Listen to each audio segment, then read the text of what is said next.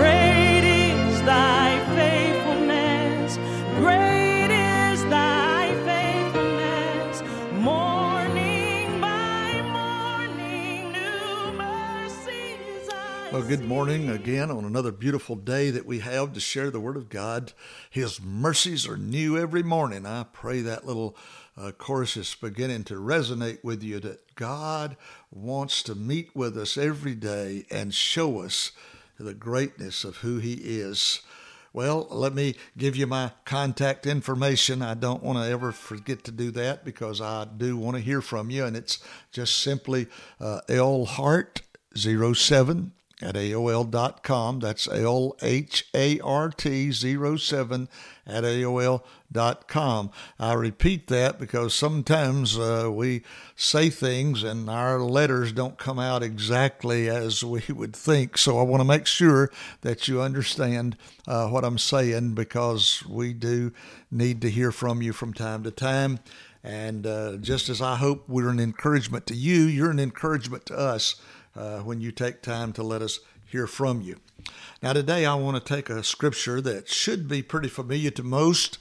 It's out of Ephesians chapter 2, verse 8 through 10. And Paul is writing to the church at Ephesus. He says, "For it is by grace you have been saved through faith, that this not from yourselves, it's the gift of God, not of works, so that no one can boast. For we are God's workmanship, created in Christ Jesus to do good works, which God prepared in advance for us to do."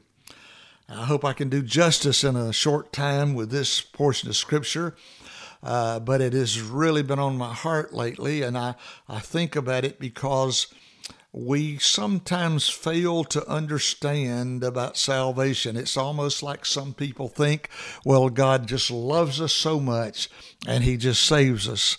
And sometimes people think, well, I did some things that were right and good, and I'm not a bad person, so God saved me. There's a lot of different ideas that float around among people. Some people say it's my faith that saves me. No, let me be very clear, very precise, that what saves you, what makes possible your salvation, is Jesus Christ's death on Calvary's cross. That and that alone is the means of salvation. Now, he says, "For by grace are you saved through faith." So what is he saying? He is saying to us, Jesus died on the cross. He paid the penalty for sin. He made provision that all sin, He took care of the sin of the world on the cross. He did it. It's the atonement of Jesus Christ. But he says when we believe, and not just have a head knowledge, but we believe into Him, we surrender our lives to Him in faith that He is the means of salvation, we honor the cross and what Jesus did there, then we are saved. That leaves no room. No man can say, well, I'm better than this one, or I'm better than that one, and I did this. No, it is by grace that you have been saved through faith, not anything that you could do, not anything that anybody can do. We're never good enough to be saved, and we're never good enough after we're saved. The thing is that God, He says we are His workmanship. Did you know? It's the gift of God because it's the workmanship. And that word workmanship there has, it's where we get our word poem, if you take it. But it means He has crafted us. He has shaped us. He's done a work in our lives. In other words, you notice it's not by works that any man could boast. But notice down here he says, we are God's workmanship created in Christ Jesus to do good works. We're to do good works, but our good works don't save us. Our good works are a result of our salvation. God has done a work in your life. Listen, you didn't get saved just to go to heaven one day. If that was all it was about, then why not just believe in Jesus? Probably go to heaven. No, He saved us that we could do good works. In Christ Jesus, we do good works. Christ in us doing the works, if you will. That's the good works that he's talking about here. We're not able to do anything on our own that would ever be considered good works, but because we have been shaped and formed and placed into Christ, now we can do good works. And it says that God had prepared in advance for us to do.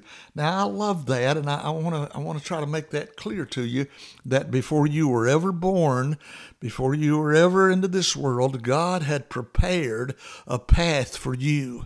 And when you put your faith in his atoning work, and he came to dwell in your life by the Holy Spirit, he had a planned purpose for you to walk in. And we're to walk in that purpose, to walk in that way. That's when Paul is able in 2 Timothy 4 to say, I have finished my race. I have run my race. I've finished the course. I've kept the faith. He knew that God had purposed a plan for him, and he followed that plan. He went the way that God had, and God has a plan for you and for me, and we're to walk that plan. We're to walk that way because it is grace that God has saved us. And I know that even the best I could ever do, I cannot quite put it out there as clearly as I would like to get you to understand. It is the grace of God that is so wonderful and so powerful. He saved us by grace. Marvelous grace. We say, well, grace means, undeserved favor. Oh, it means more than undeserved. It's far beyond that. But what he's emphasizing to us in this scripture is that we can do nothing to deserve it. And it's not that, you see, God loved us. Yes, he loved us so much that he gave us his only begotten son to die on a cross. But if he had not come and died on that cross, there would be no salvation. God cannot love you into heaven. God can love you enough to give you a means to heaven through his son and your faith in what Jesus has done on the cross. But my friend, we need to once again look to the cross, see what Jesus has done, see how he has paid the price, and trust him and love him, and then walk out our lives. Why should we not be faithful to be a witness for Jesus, to live our lives? And when I say be a witness for Jesus, I look back at what Paul had said, or it's really what Jesus had put before the apostles. He said that the Holy Spirit would come upon them, and when the Holy Spirit would come upon them, they would be his witnesses. What he meant was they would live, their lives would be devoted to him. And that's what we're talking about here, is by grace God has saved us, and he saved us to good works, which means that we walk out our lives as his. We're his very own, and we live for him, and we live for his glory, and we praise him, and we worship him because of what he's done for us.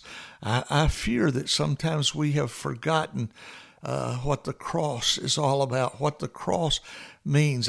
I love to see people with a necklace on that's a cross, or other things about the cross, but sometimes we just look at them as little garments and little ornaments and things of this nature, and do not think about what that cross was and what that cross means, and the suffering that Jesus did in order to redeem us, that we could live.